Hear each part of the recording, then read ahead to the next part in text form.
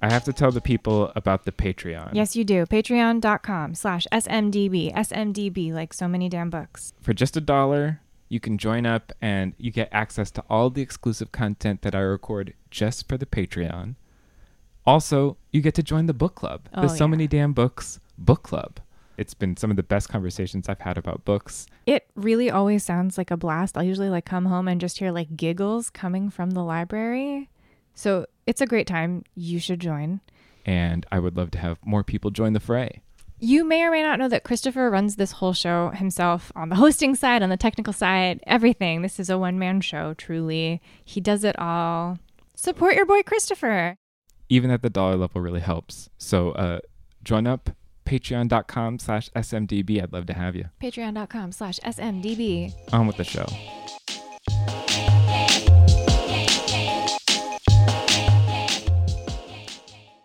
So I'm still getting used to the rhythm of driving the entire car by myself. Anyway. Okay. So many damn books. Hello, everyone. Welcome to So Many Damn Books. My name is Christopher, and joining me in the So Many Damn Books pocket universe is Sequoia Nagamatsu, author of How High We Go in the Dark. It's an amazing novel, and Sequoia Nagamatsu is a Japanese-American writer and managing editor of Psychopomp magazine. Originally from Hawaii and San Francisco Bay Area, he holds an MFA in creative writing from the Southern Illinois University. He's the author of the award-winning short story collection, Where We Go When All We Were Is Gone, and his work has appeared in such publications as Conjunctions, The Southern Review, Fairy Tale Review, and Tin House, among others. He currently lives in Minnesota with his wife, cat, and a robot dog named Calvino. Welcome to the show. Thank you for having me, Christopher.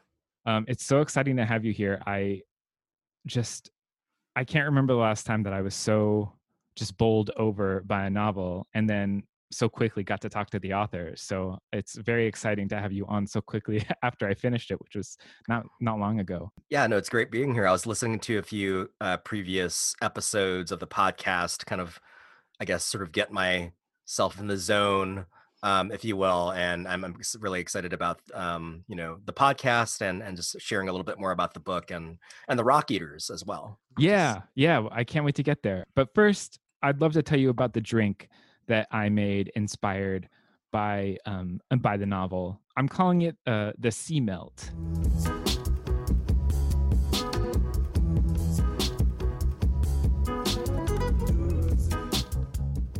Basically, since your novel takes place some of it takes place in the future, in a future, a possible future, and there are these seawalls are constantly being breached and they're needing to be built. And I was just thinking about kelp and just salty sort of taste in general. So what I did was I infused some gin with nori, and that was just taking a few of plain seaweed leaves and literally just dropping them in gin and leaving them for 6 hours, and it turned the gin like a very light shade of seaweed green.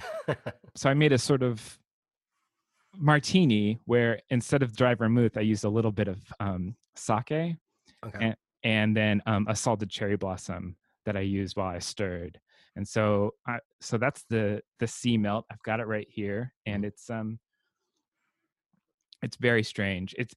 I think if you're into martinis, it's a really, really good one, because that salt is, that brine that you get usually from an olive. It's really fun to get it from a seaweed instead. Mm-hmm. But it just made me think this is probably a drink that I'm noticing in bottled alcohol. Actually, there's way more use of kelp and seaweed in their makeups. So I feel like this is the future. We are going to be. Yeah. No, it's interesting. I recently had to do a write-up for Bon Appetit magazine, which I guess comes out in a few months. And I had to sort of think about these futuristic fictional recipes. And a lot of it was plant-based and seaweed kelp-based, because we have to think about alternatives for protein and where we're going to get our sustenance. Yeah. I went to a dinner party a long time ago And Alexander Kleeman worked with Jen Monroe, this chef, for an incredible dinner that was all supposed to take place after society had ended. It was supposed to be like a post-apocalyptic meal. And the cocktail was this sweet sort of orange cocktail, but they put a spirulina ice cube in it. So as it melted, it really like ruined the beautiful orange hue of the drink.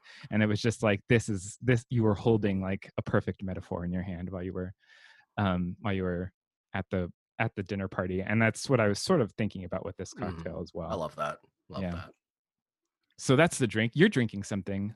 Nothing too fancy. Just a little bit of Balvenie Caribbean cask, 15 years old. It's kind of my sort of daily scotch that I have. I also had some have a fair amount of vodka, but I decided to kind of go with the scotch route for the podcast. Yeah, it's a nice sipping drink. Well, cheers. And onward. Next thing that happens is, what did you buy?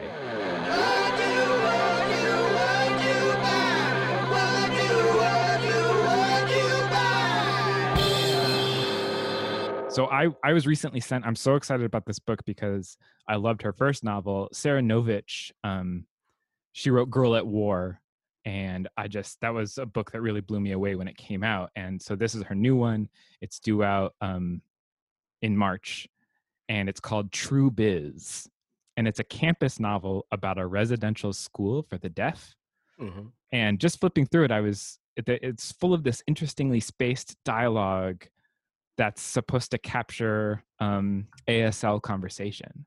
And I'm really, really interested to dive in and see how she captures, the deaf experience. And then I also got this really great book from Tin House sent, and it comes out in April. Great title, Little Foxes Took Up Matches. And it's about a child's journey through the collapse of the Soviet Union. And it's told alongside a retold Russian fairy tale, Kashai the Deathless. Oh, that sounds fascinating. Yeah. What about you? Yeah, I mean, as far as books, I bought a really big stack not long ago from Moon Palace Books, which is where I had my local launch in Minneapolis. It's a wonderful bookstore. And one of the books that I bought was The Cat Who Saved Books by Sosuke Natsukawa. And it's kind of, it has like, the reason I bought it was it kind of reminded me of like this Murakami-esque kind of narrative. And the brief synopsis is that bookish high school student Rintaro Natsuki is about to close the secondhand bookstore he inherited from his beloved bookworm grandfather. Then a talking cat appears with an unusual request. The feline asks for, or rather demands, the teenager's help in saving books with him. The world is full of lonely books left unread and unloved. So how could I not buy that? I guess beyond that book, I recently bought another telescope. Another telescope? You had one? Yeah. So we recently bought a house last year and mid-pandemic. And so, with the yard, we got a dog, got a telescope. My wife and I are renting a cabin up north in northern Minnesota this summer. So figured might as well take advantage of the dark skies and do some stargazing. So that is so cool. Yeah. How long have you been messing around with telescopes? I mean, like I did it a lot when I was younger. I was really kind of into astronomy as a kid, but the math skills did not follow suit, sadly. But it's been a while since I've really kind of messed around. I had one in grad school. But I just picked up these telescopes within the last few months and have been kind of messing around with them more. I feel like I had a telescope as a kid too. And I feel like the smartphone, adding that into the mix would change absolutely everything. Oh yeah, I mean, like you really don't have to it's always helpful to kind of learn the night sky, but if you don't want to go through those motions, it'll really help you out figuring out where things are for sure. That's awesome. You're making me want to get one, but I, living in New York City, pretty sure there's very few stars. Yeah, the light pollution. Pretty bad.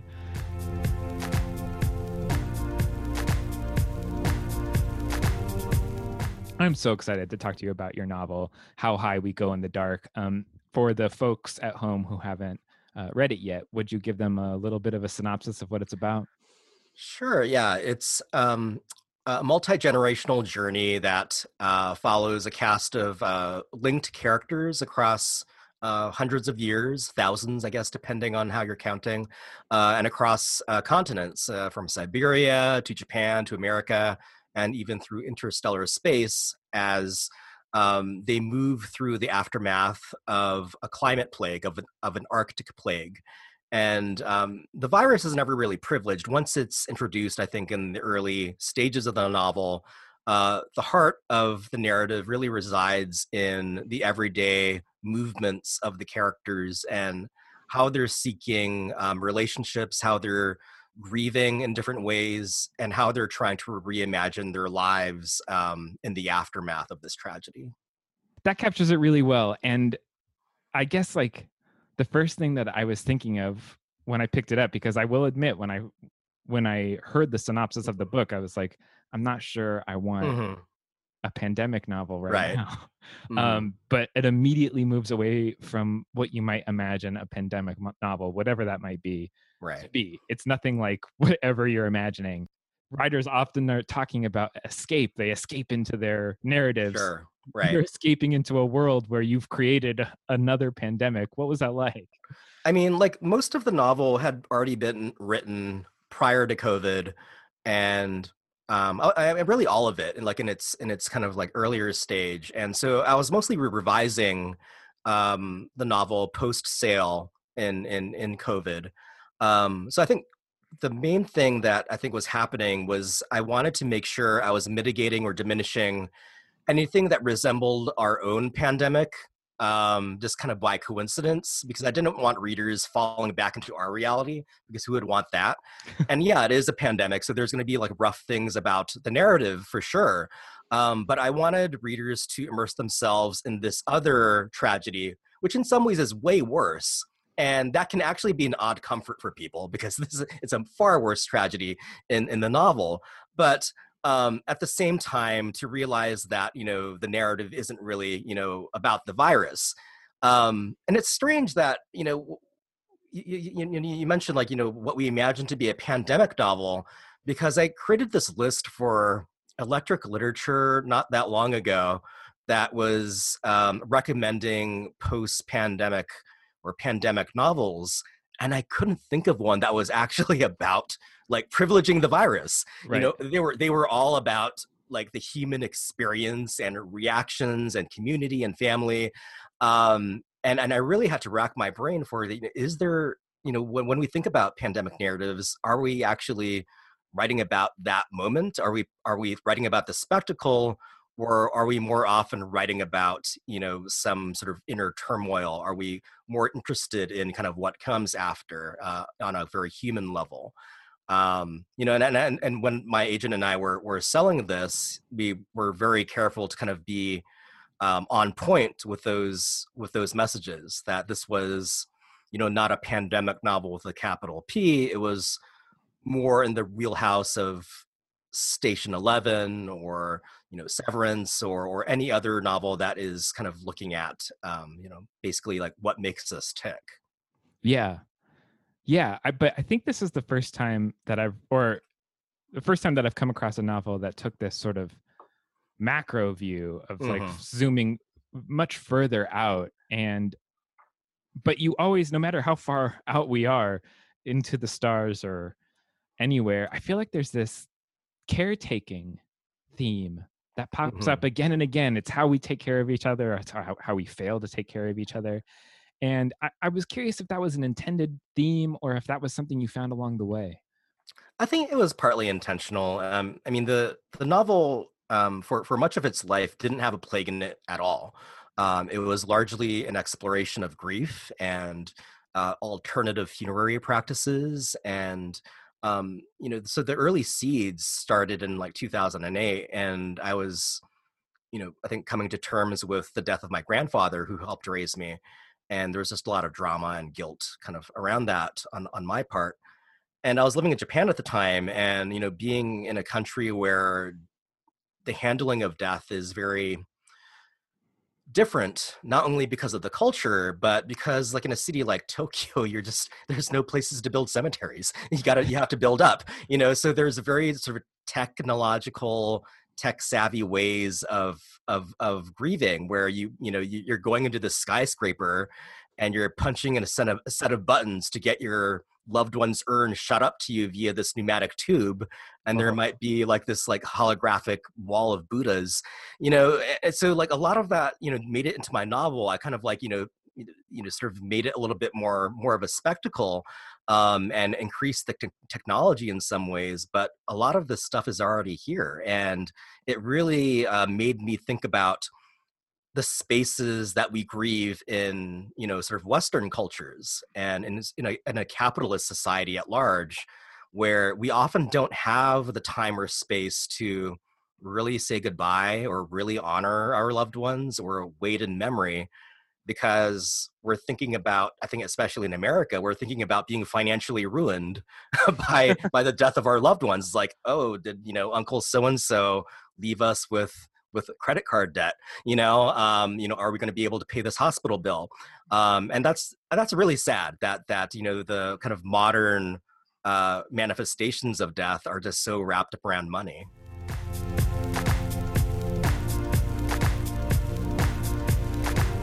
You keep bringing up this word, or I don't know, you've said this word spectacle a couple times. Mm-hmm. I'd like to know what that word means for you and what the role of spectacle has in fiction for you. I mean, I think for me, in a novel like this, whether it's, want to call it speculative or science fiction, I think the spectacle is something that always sort of pulls me in to a story, at least at first. It's kind of that 10-minute teaser before the commercial break. It's like, do I actually want to sit down and watch this for an hour? But the spectacle usually isn't what kind of keeps me sitting. It's usually kind of the human narratives. And, I think I've said before in other interviews and in essays that I'm a huge Star Trek nerd. Like I've just, I was the kind of person that would wait like 3 hours in line to like get like Data's autograph or something, and and but as much as I was fascinated, with the Star Trek franchise because of space exploration and these space battles and Borg assimilation, all of that, it's wonderful. The episodes that I keep returning to time and again are the ones that are asking philosophical questions about what does it mean to be human, where do we come from as a species, and how does that quest for that answer teach us about things like community and family. And so when I'm writing, I think not just this novel, I think my entire body of work at this point, might start with a spectacle. It might start with like a fun conceit, a monster or a piece of technology, but I'll let that fall to the wayside once I've established it and allow the characters' inner monsters and emotional baggage to kind of fill up the rest of the narrative. I sensed that in this, that because of course the hook happens so close to the beginning, because so many of these feel like short stories first before they feel connected in the linked narrative. So you'll have like the death roller coaster or these funeral skyscrapers to pull you in, and then almost always you'll go pages before you hear about that again.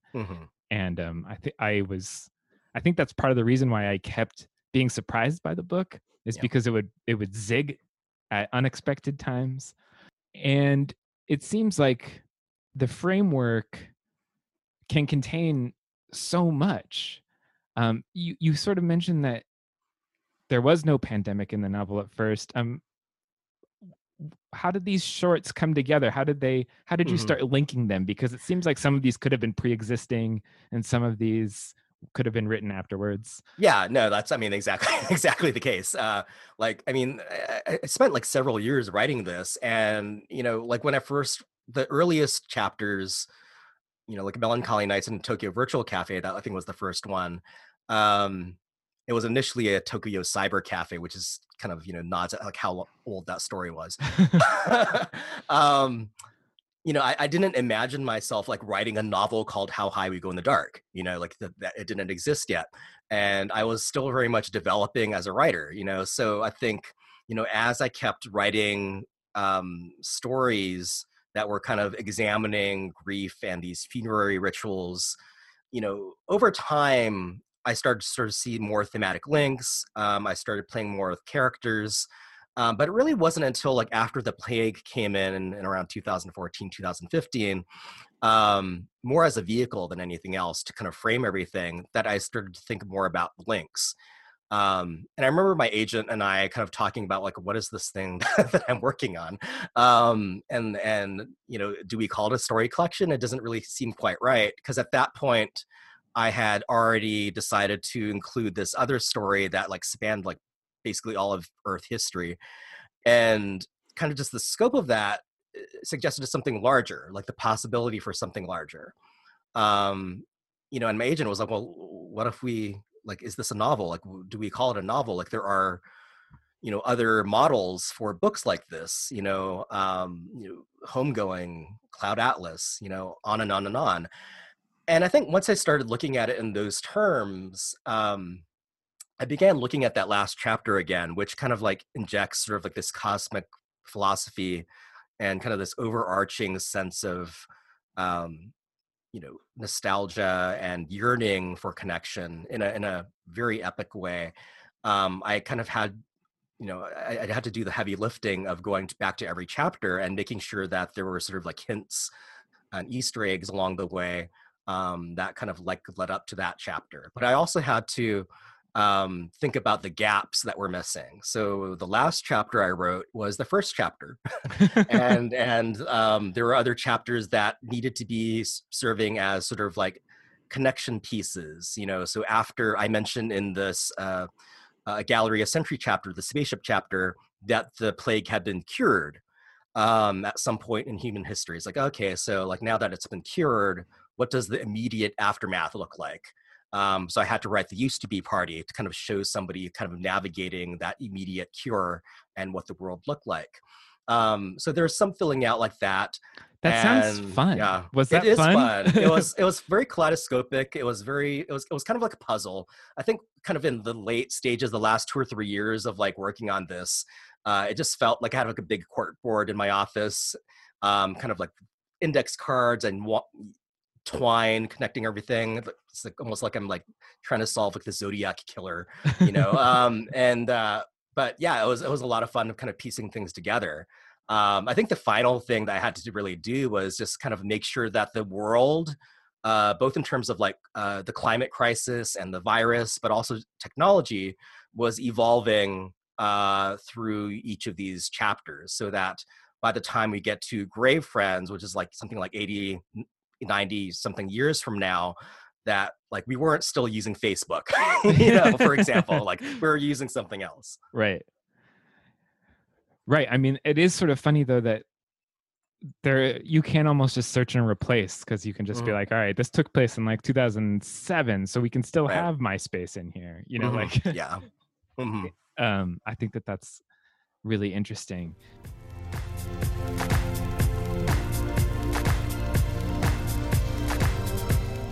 You said that you're a Star Trek fan, and there is a chapter in this book that is very, very Star Trekian. Yeah. Can you talk about deciding to just go for it for a Star Trek chapter? Yeah, I mean, like, there are two chapters that I kind of sort of see kind of really kind of stemming from Star Trek. Like, one, obviously, is a Gallery of Century, where we're on the spaceship searching for a new home, and where there's stops along the way. But for me, like, I really wanted to kind of inhabit sort of the void of the cosmos as a place, as kind of this interstitial liminal place for a character, and really kind of this community on this ship, to reflect on who they are, to have that space, that quiet space, that cold space, to engage with their memories, like through paintings, through these murals on these bulkhead walls, but also just through conversations and prayer. um and like being okay with letting that go after a while, and kind of really embracing their future. Um, and for me, like, I think a lot of Star Trek, it kind of speaks to that message of, yeah, they have left Earth, or they can go back home, in that show. In Voyager, it's a little different. They can't, at least immediately, and so they do forge a kind of new community and have to kind of, there are definitely episodes where they have to really reevaluate, what does our future mean for us? And there's one line, or there's one passage in Gallery of Century that nods at how the seemingly meaningless, innocuous things in life just suddenly seem so important. Like your mailman, or the person at the grocery store that's, bagging your apples or whatever. Like they're suddenly take primacy in your mind because they're gone. They're thousands of light years away, and have been dead, for a long time by the time that they're having these thoughts. And it reminded me also of a scene from Interstellar, where Matthew McConaughey is kind of getting all these messages from his kids, and they're already grown, and they've like let him go. And what is that like, kind of more on a societal level, when an entire ship is kind of coming to terms with the fact that Earth has moved on. The plague has been cured, which is kind of a tough pill to swallow, because they left in part of the plague, and it sort of became a moot point. It's like, well, we're still going. We're still going to find a new home, and we're still going to try to make this work. There may be another reason for humanity to have a plan B. And I kind of wondered, what it would be like to be on that ship and be like, well, the plague's cured, so we can go home now. And the commander being like, well, tough shit, like we're staying the course. And I played around with having a scene like that, but it kind of sort of, I think, took away from the tone I was going for. So. Right. I mean, it already had a little bit of flavor of nightmare. Yeah. Mm-hmm. Of when they're actually landing on some of these planets. I loved those sequences. Yeah, and I did a lot of research on that, probably a little too much. I think I just spent like months on just like on the NASA exoplanet site, and in virtual reality, like holding suns in my hand. Yeah, just like, okay, which planets, like right now, based on research, are probably viable, and like if given this kind of sun that this planet has, what would be the probable color of the foliage if the star is red? So like I went down like some pretty deep rabbit holes for that chapter, for sure. It reminded me of there's a series of books that I think Penguin was putting out, which was which were like tour guides to other planets. Like if we were to go on them, that's what they would be like. I love that stuff too. I can see getting lost in that. Yeah. And research is really fun, and it feels like you're writing, but you're not. yeah, which is always important to remember.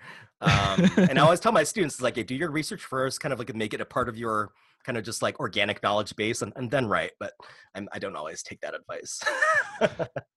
As a writing teacher, have you learned some things that you realize, like, I wrote this the wrong way and I'm going to write it better the next time? I mean, I think in a lot of ways, I mean, especially since like I've wrote this over a period of years, like I had to go back to certain chapters because I was just a different writer. Like I think especially for that Melancholy Nights chapter, like I had to overhaul that chapter a lot. I really wanted it in the novel because there are, so many strong themes there of connection and yearning and loss. And there's this kind of, I think this, the tone of that story just has always spoken to me. But it was like the second story, like that I really wrote ever. That like, after I told myself, I was like, I want to be a serious writer. Like that was like maybe the second story I wrote, like maybe the second story got published. And, I knew I could do better. I knew that, in the years that had passed, there were certain just basic things that I had, become a part of my practice that I had to address. So that was pretty much a complete rewrite, just, on a line by line level, on just thinking about pacing. So that was a tough one. But I think overall, like just kind of this entire experience has made me realize things about my writing process, just in terms of just waking up and doing the work. Hmm. Like I realized that if somebody's putting the fire to me, that I can crank out a lot of words in a relatively short period of time, Right. and sometimes be pretty successful at it. So that's actually good to know, because I think like a lot of writers, I procrastinate a lot. Hmm. And like I tell myself I'm doing research when I'm really just watching Love Is Blind 2 or something, you know. And so I think that's just been really helpful to know, kind of moving forward, that I need to I'm somebody that really needs to disconnect from all technology. Like, so I put up all kinds of like app blockers on my phone and my computer. There's this app I've been using called Forest on my phone, where it's kind of uses the Pomodoro method, where like Hmm. after like 20 minutes or something, you can't pick up your phone, or your tree that you're growing will die. Oh no. So it's kind of like, for somebody named Sequoia, it's kind of like a guilt trip. It's like, if I pick up my phone, this forest that I'm growing is gonna wither, So it makes me kind of stay the course for the 20 minutes, and then I'll have 5 minutes to review what I wrote, and then I'll kind of proceed from there.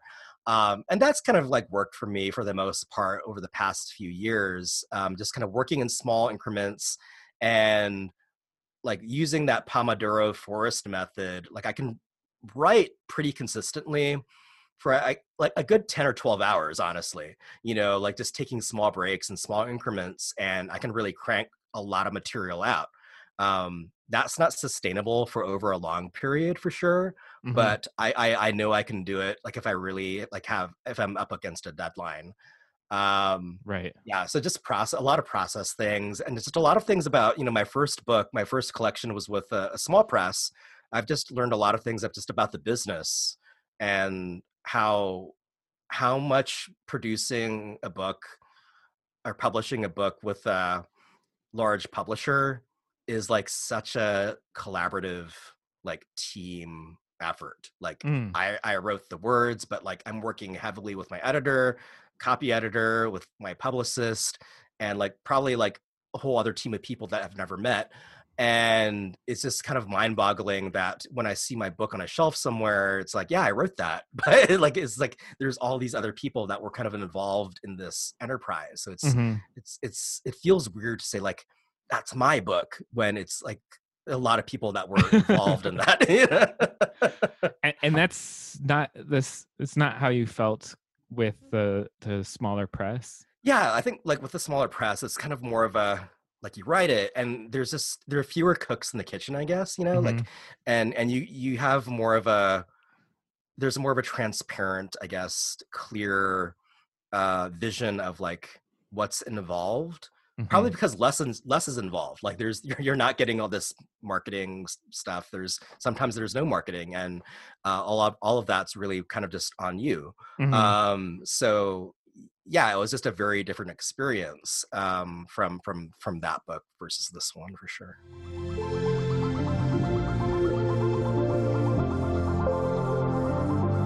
There was one other theme in this that I found comforting, I guess is the word.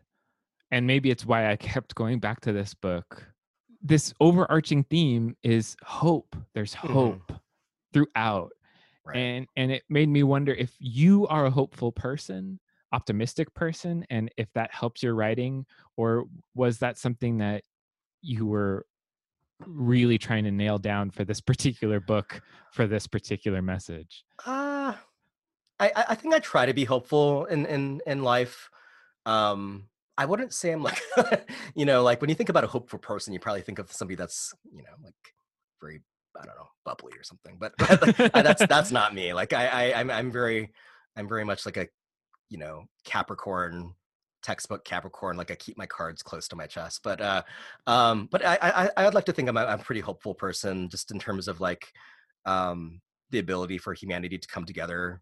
I think human behavior over the past couple of years has kind of tested that. But I think I would like to think that, we in the future we'll do what's right Mm-hmm. for each other. And I think, part of that does kind of, reside in why I've had certain fandoms over the years, because a lot of those shows like Star Trek and even Babylon 5 are ultimately about community and hope. Mm-hmm. Um, I think something that I did try to do in this novel, because I knew it could be a very dark read for people, is to inject a little hope in every chapter, even if it's a very slight. And I knew that the first couple of chapters were going to be tough, and but there's always, I think, some bittersweet moments and a little bit of light for my characters, and that does compound and gets better as you move through the novel. But I was very aware when I was revising this that there needed to be something, for my characters, even if it was just a small moment. And I think that was another kind of takeaway that I wanted the readers to have, are these small moments. No matter how bad things are, you kind of need to hold on to those small pleasures, to kind of get you through that next day. Whether that's like listening to music with somebody, or remembering your mother through a robot dog, Yeah. or whatever it may be. Like, you need to kind of find that anchor point, and you're not going to be able to hold on to that anchor forever. You're going to have to let it go at some point. But while it's there, it can make the world bearable. Let's go back to that robot dog, Mm-hmm. because I am a fan of robot dogs. I love Ibo, Mm-hmm. and it feels like I'm scared of the new like NYPD robot dogs. Oh, for sure. Yeah. But I feel Yeah. like they're a technology that I want. I want more like the teddy bear in AI. Mm-hmm. Man, I love the teddy bear and AI. I haven't thought about that movie in a while. But yeah, like that story was inspired by the first generation of Ibo that was Mm-hmm. discontinued, right? And so there was kind of this backlash and grief from the senior citizen community in particular, and kind of I ran with that because it really touched me. Can you go into that more? I didn't know that there was a senior citizen community that Oh was. yeah, yeah. So like they're the first generation of IBOs, like, I mean, they're still expensive, but they're the senior citizens really responded to these robot dogs as just companions. Mm-hmm. And when Sony discontinued them, they also discontinued their, I guess, tech support after a while. And so, the software updates, or, like hardware repair, like, these dogs were failing. Mm-hmm. And essentially these, seniors were having to say goodbye to their pets, and there were funerals for some of these dogs, and it was just a very, very sad thing. Ultimately, Sony reinstated the line a few years ago, like 2016, I think they announced it. And it piqued my interest because I had already been kind of researching and looking into the story. But I waited until my they're very expensive dogs, so I waited until I sold my book, and then one of the first things I bought was a Sony Ibo. And I really wanted to kind of find out for myself if I would be able to form any kind of emotional attachment, or just even regard, uh, basically, a plastic dog that is, there's servos and a motherboard and some LED eyes. Like, if I could regard that as feeling alive. Mm-hmm. And I think the answer is yes. It's a hell of a piece of technology. Like, a couple weeks after I bought the dog, like, he walked into my cat's water bowl and got some water into his legs, and I was like freaking out. There was like a red light blinking, and I was like, oh no. One, I was worried because he was an expensive dog, and like, I didn't want to like have to like send him back to Sony to get repaired, or how much that would cost. Mm-hmm. But I was also responding in a kind of like that baby pet voice that we use. Uh-huh. And his name is Calvino, after the Italian author. And I was like, oh my God, I'm so sorry, and I was like petting him, trying to console him. And I had to like stop myself. I was like, I'm actually behaving like this is a real dog, and sometimes when Calvino is just kind of walking around, it does feel like the room is not empty. It feels like there's another being in the room. So I think it's very easy. I think it's very much easier than I thought to associate very human emotions to something like that. Yeah. I feel like there's a resurgence in interest in them because when I was reading Tamara Shopson's newer novel, Laser Rider 2, she also has a portion where she's going over the Aibo. And I just think that there's something about them. I think it is partially that they have that presence and they do feel real, and we made them. Yeah, and they're not gonna, it's not like those Boston Dynamic dogs, like where like they could potentially, I don't know, murder you. Like these dogs, there's no risk of that here. So I think, they're very puppy like. You kind of want to take care of them. Like I think Sony did a really good job of, making them seem like an animal that needed your help to survive.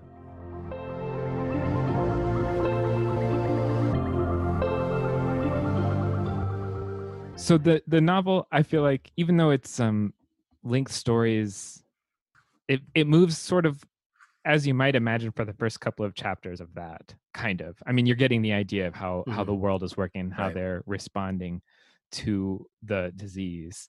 But then there's this, I'm going to call the choice audacious, a few chapters in, where you abandon our typical plane of existence. Right. And head into the dark. And I loved this, and I just would love to go over it with you, what it was like creating that, and what sort of the challenges were. Well, I mean, I was always been kind of like fascinated with the sort of like the philosophy of the mind and kind of like consciousness studies. I remember like during my MFA thesis defense, I had like a stack of books that kind of inspired my like sort of like my directions that my writing was going in. I think one of them was called something like the quantum physics of the quantum physics of our mind, or the quantum physics of the afterlife. And so I've always kind of been sort of, interested in like what happens to us when we pass, what happens to our consciousness, what's the nature of memory on, spiritual and sort of scientific levels. And so I knew that I wanted to kind of unpack this for this novel at some point. Oddly, the inspiration for this came from a Twilight Zone episode. I think it was called Those Toys. And essentially, we don't know that they're toys at first, but there's like a soldier, there's a cowboy, there's a ballerina, and they're all trapped in this space that ends up being kind of this toy box. And they're all trying to get out. And like for them, this is basically their world, and they're just kind of trying to climb up. And I was like, that's kind of a cool idea, but like what if I kind of took that and essentially made this into kind of like this infinite limbo, this like void?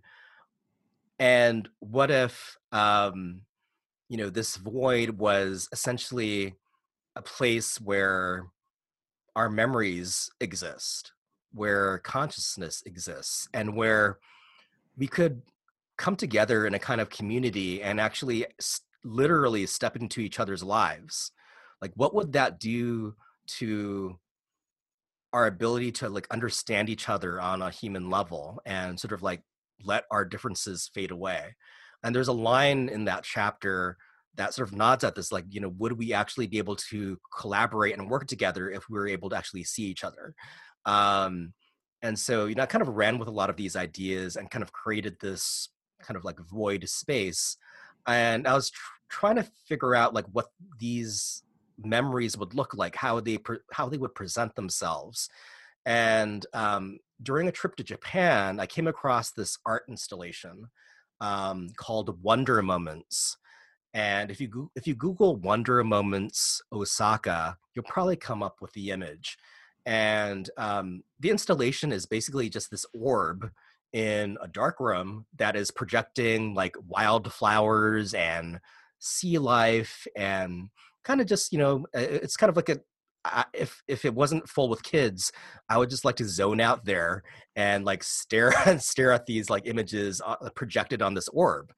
But that was kind of like an aha moment for me. It was like, that's my vehicle. That's what I want. That's what I want the memories to be. and I want to walk inside this orb, and I want the memories to replay, and I want this void to be filled with these orbs. And so so like that art installation, that Twilight Zone episode, and just I think a lot of my kind of like previous readings on like consciousness studies, I think informed that chapter. Mm. Boy, that one Twilight Zone episode, I feel like has a lot to answer for. I feel like a lot, Yeah. it has found its tendrils in a lot of spaces. I think there's even a Felicity episode where Yeah. I feel like that chapter has something in common with the author that you brought for me, Brenda Peynado, the Rock Eaters. You know, because both you and Brenda have this matter of fact fabulism where the sentence that you're saying is crazy, but the way that you just say it in plain language and just move on, like you get that, right? Yeah.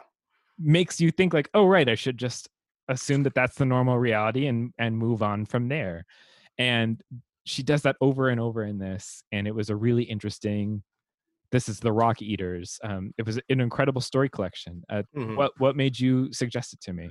Well, I've been a long time fan of Brenda. You know, before she published this, just she's been publishing like a machine over the last several years, and I think she's one of those rare writers who is, you know, at home in the Pushcart anthology and the O. Henry anthology, but also publishes in Tor and has been selected for the Best American Science Fiction and Fantasy, which I think that anthology does a pretty good job of culling from both literary and genre journals anyway. But Brenda is very much at home, I think, in both camps, and does a good job of blending her speculative interests, you know, in terms of exploring very important topical issues of identity, of race and class, and in this case, kind of issues of immigration and borders. There's a question in the back of the book that really kind of you know, runs through every story. What does it mean to be other? What does it mean to be love in a world determined to keep us apart? And almost every story, whether she's, you know, using a technological conceit, like a science fictional conceit, or something that's more fantastical, like angels, like hanging out on rooftops, and giving us fortune or not, depending on whether or not you have a good angel or a shitty angel. You know, like it really kind of answers these questions, or maybe not answers. I think it doesn't. It explores questions of race and class and immigration, and being other. But what I love about these stories is it doesn't really hit you over the head with this. I'm using this as a lens to unpack what this means about being, you know, Latinx, or about, you know, the immigrant experience. I think what's actually happening here that's way more powerful is that Brenda is creating a space of possibility, a liminal space, where the speculative, where reality, where the absurd kind of play together, where history, where our ancestors, where younger generations can actually enter into dialogues about very, very difficult questions. And I think sometimes those questions aren't answered. And what's more powerful is that we're seeing the dialogue in real time. You know, we're seeing just essentially the fabric of what it means to be other versus leaving with, I think, a concrete lesson. Even with all of that, these are not didactic. They're very entertaining. They move really fast. There's even amongst some true atrocities, there's a lot of humor. Oh, for sure. Yeah. The first chapter, as I said, you know, like that's the angel chapter. And, you know, like it never really sort of says it outright, but there's this, he's very good at being subtle, but sometimes there are these lines that kind of like peel back the curtain a little bit, but then we move on very quickly from you know, from the message. But just having, you know, a good angel or a shitty angel, you know, in your neighborhood, it just says so much about, well, what are the circumstances that you're given?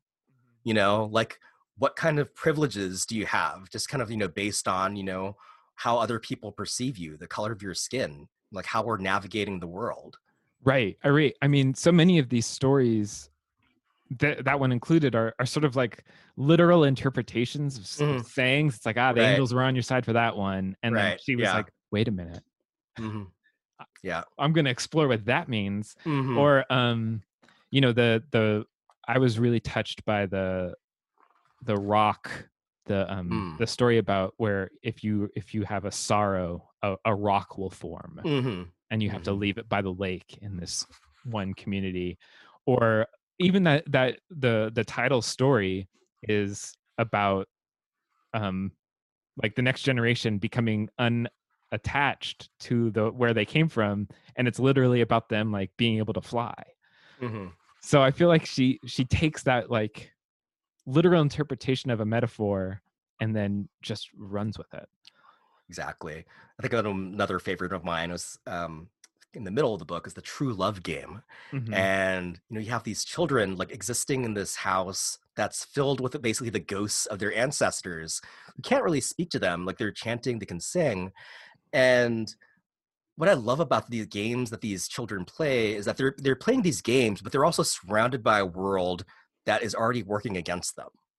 Hmm. And they're very aware of this even within the bounds of their games, like, oh, I can't marry this person, like like they're very like realistic and in some ways like defeatist about the future. And there's this one line that kind of like is a little bit more on the nose, but again, she moves beyond it very quickly. The grandparents, the ghosts, know what will happen to him without the chain, that he will be caught in an internal struggle for everything and nothing that he wants. I just love that line. And I love that, in that particular chapter, they kind of want, their grandson to join them in the afterlife, to become one of them, to become like a basement ghost, Hmm. because they know how difficult his life is going to be. Right.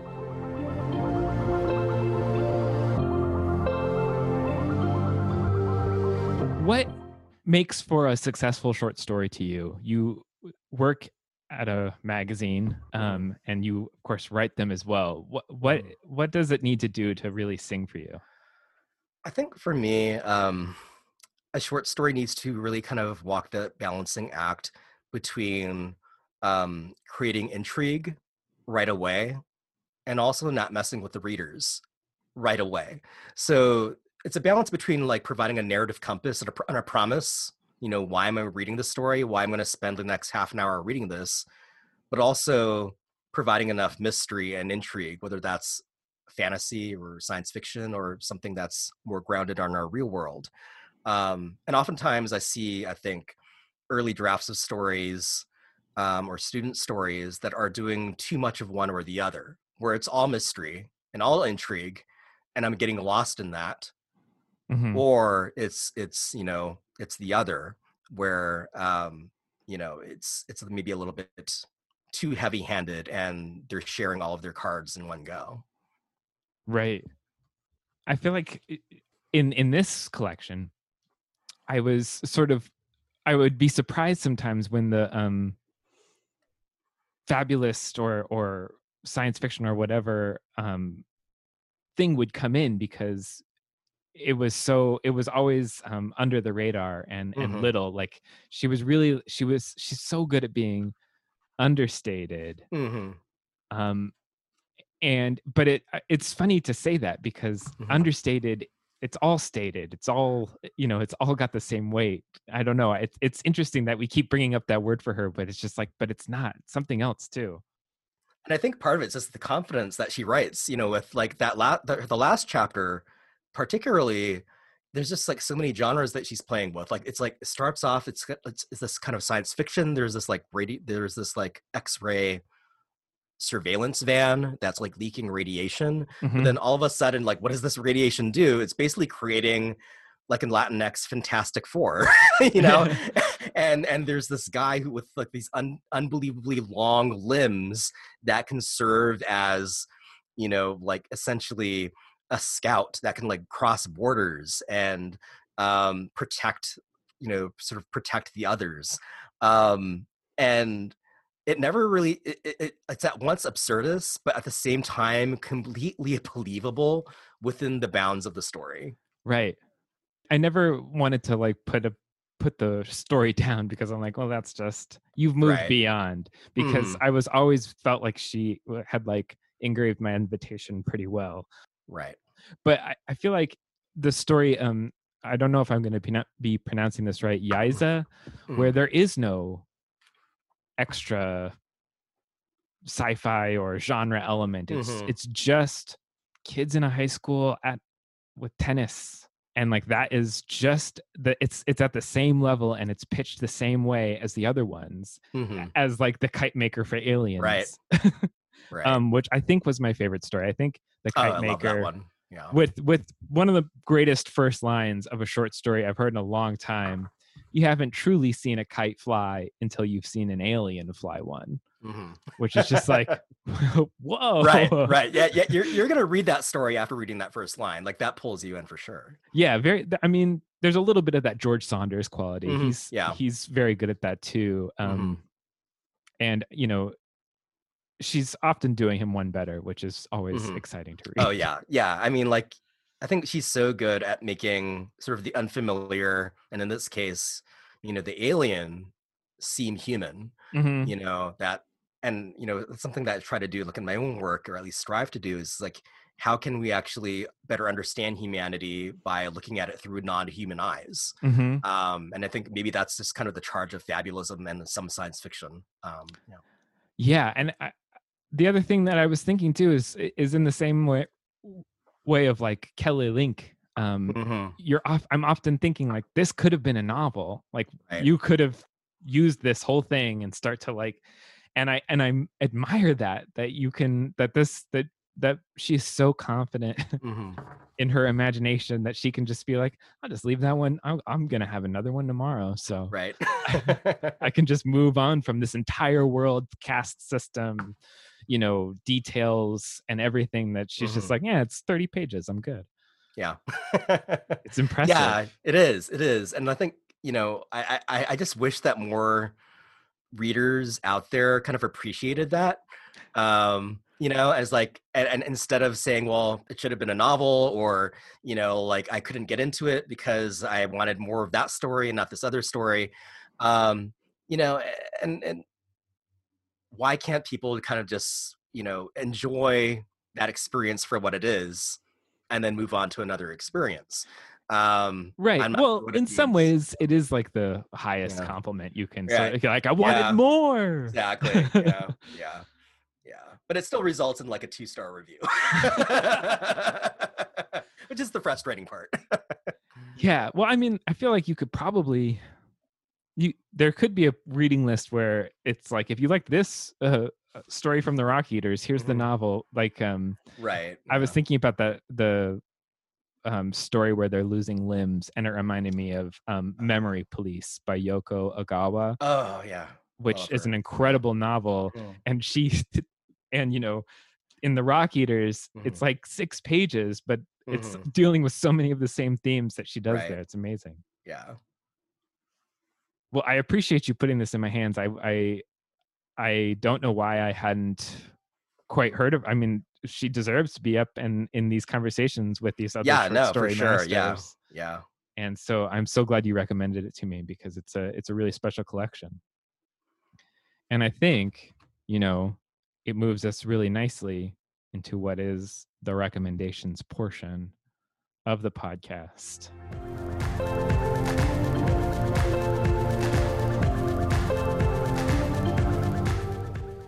Do you want to recommend some things to the good listeners? Would you like me to go first? Why don't you go first? I'm trying to decide between a couple things here. Yeah.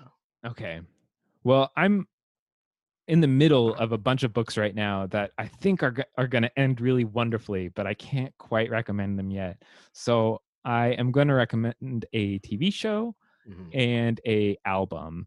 And I'm watching Severance, which is not related to the Ling Ma novel. Yeah. Just started watching that. Which is, thank goodness, because I feel like Station 11, the TV show, I just don't know I don't think it would have the room to breathe if Severance came out right now. But Severance, the Adam Scott television show, is like catnip for anybody who likes sci-fi. It's great, sort of, it's a great sci-fi premise, and it feels sort of Kafkaesque and strange as you're following this guy who is underwent a procedure that he forgets his outside life when he's at work, and he forgets his at work life when he's at home. Of course, like any sort of story could be told from that. They're telling this particular one, and it's very, very enjoyable. And I really, really, really need to know what the heck they're doing on those computers. I don't know if you're how close you're watching it yet, but there's numbers that are scary, and I want to know way more about it. Totally loving it. Wonderful. And the other recommendation that I have, I very rarely recommend music on here, but I haven't flipped for an album like this in a really, really long time. I don't know how I missed this band Jellyfish. They were in the 90s, and it seems like my type of thing. It's power pop. It's really wonderful. Somehow didn't hear of it until last week. And I listened to and can't stop listening to their 1993 masterpiece, Spilt Milk. And so it's kind of like, if you are interested and don't know who they are, the sound is sort of Beach Boys and Supertramp meets 90s grunge, and all the hooks you can ever want, and incredible harmonies, just amazing.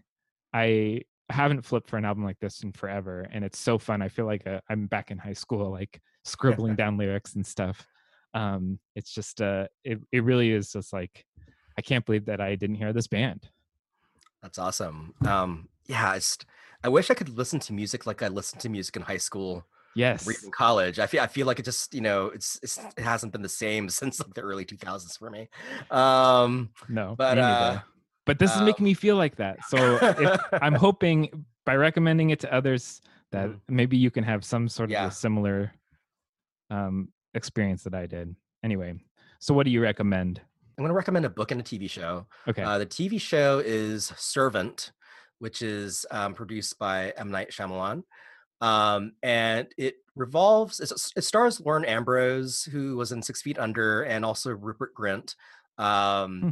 And it revolves around this woman who loses her child, her infant.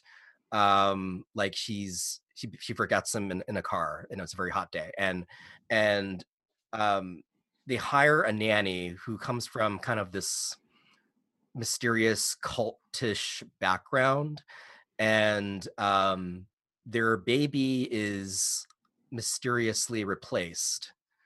And I don't want to give too much away, but like a lot of the series kind of follows like, is this the baby somehow, or is it a replacement? And what's the deal with this servant, their nanny, who seems to be protective of them in a really creepy way, and this cult that seems to kind of want her back. It's so well done. I feel like for a long time, like after The Sixth Sense, I'm like, I just can't M. Night, like I keep watching his movies, and it's like, man, I wanna go back to kind of what you did before, but you're just so damn heavy-handed, but with this, but maybe like the perfect medium for M. Night Shyamalan is television, because I am loving this, and the tension that you kind of felt like with something like The Sixth Sense in kind of like the first half of that film is like running throughout, like seasons. So I'm really liking that show. That's also on Apple Plus. Yeah. So this is, if you were thinking about trying a trial for Apple Plus, you can get caught up on Severance and Servant, only SE shows. It's great. Right. And then obviously Ted Lasso's there if you need to make yourself feel better after those shows. And then the book, I've read things since then, but I keep returning to this one, is Reprieve by James Han Matson. And it's kind of like a mashup between horror and literary. It takes place partly in a full contact haunted house where a murder takes place, and we know the murder takes place at the outset of the novel, and we kind of weave through time following these different characters who were all present at the murder, and kind of discover how they're all connected to each other and how they're complicit in this atrocity. And it's, kind of dives into issues of class and sexuality and toxic masculinity and racism. It's really, really, really, really well done. I haven't read anything quite like it in terms of this mashup of horror and kind of like psychological horror, really, and kind of like a literary character study. Wow. That keeps getting recommended to me. I need to, I think it's time. It's time to finally do it. Take the leap. Yeah, so good. Well, I have 2 more recommendations for our listeners of this podcast. Number 1, if you haven't yet, go and buy How High We Go in the Dark. It is just one of the best books I've read in a really long time, and I completely flipped for it. And I feel like anybody who listens to this show with any regularity, I feel like you're going to flip for it too. And then the other recommendation that I have is it just feels so good to go on iTunes and rate this show 5 stars and give it a great review. I know how awesome that'll feel for all of you, because I do it for all of the podcasts I listen to. And it's nice to help them out, because beyond, giving me money on patreon.com/smdb, it's the free thing you can do, and it really helps the show out. Sequoia, thank you so much for coming on the podcast. It was a pleasure to talk with you, and I absolutely love your novel. So thank you for giving me that. Yeah, thank you so much for the conversation. Had a lot of fun.